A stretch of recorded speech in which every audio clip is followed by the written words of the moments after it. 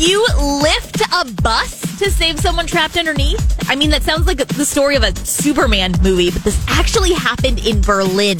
So while running to catch a bus, an 18-year-old boy became trapped underneath it. The driver promptly stopped, and 40 individuals made up of passengers and passersby worked together to lift the bus off the boy. Just to put that in perspective, a bus can weigh somewhere around 26,000 pounds, which would be around 650 pounds per person. There was a nearby medical center that heard screams on the street and immediately deployed nurses to the scene.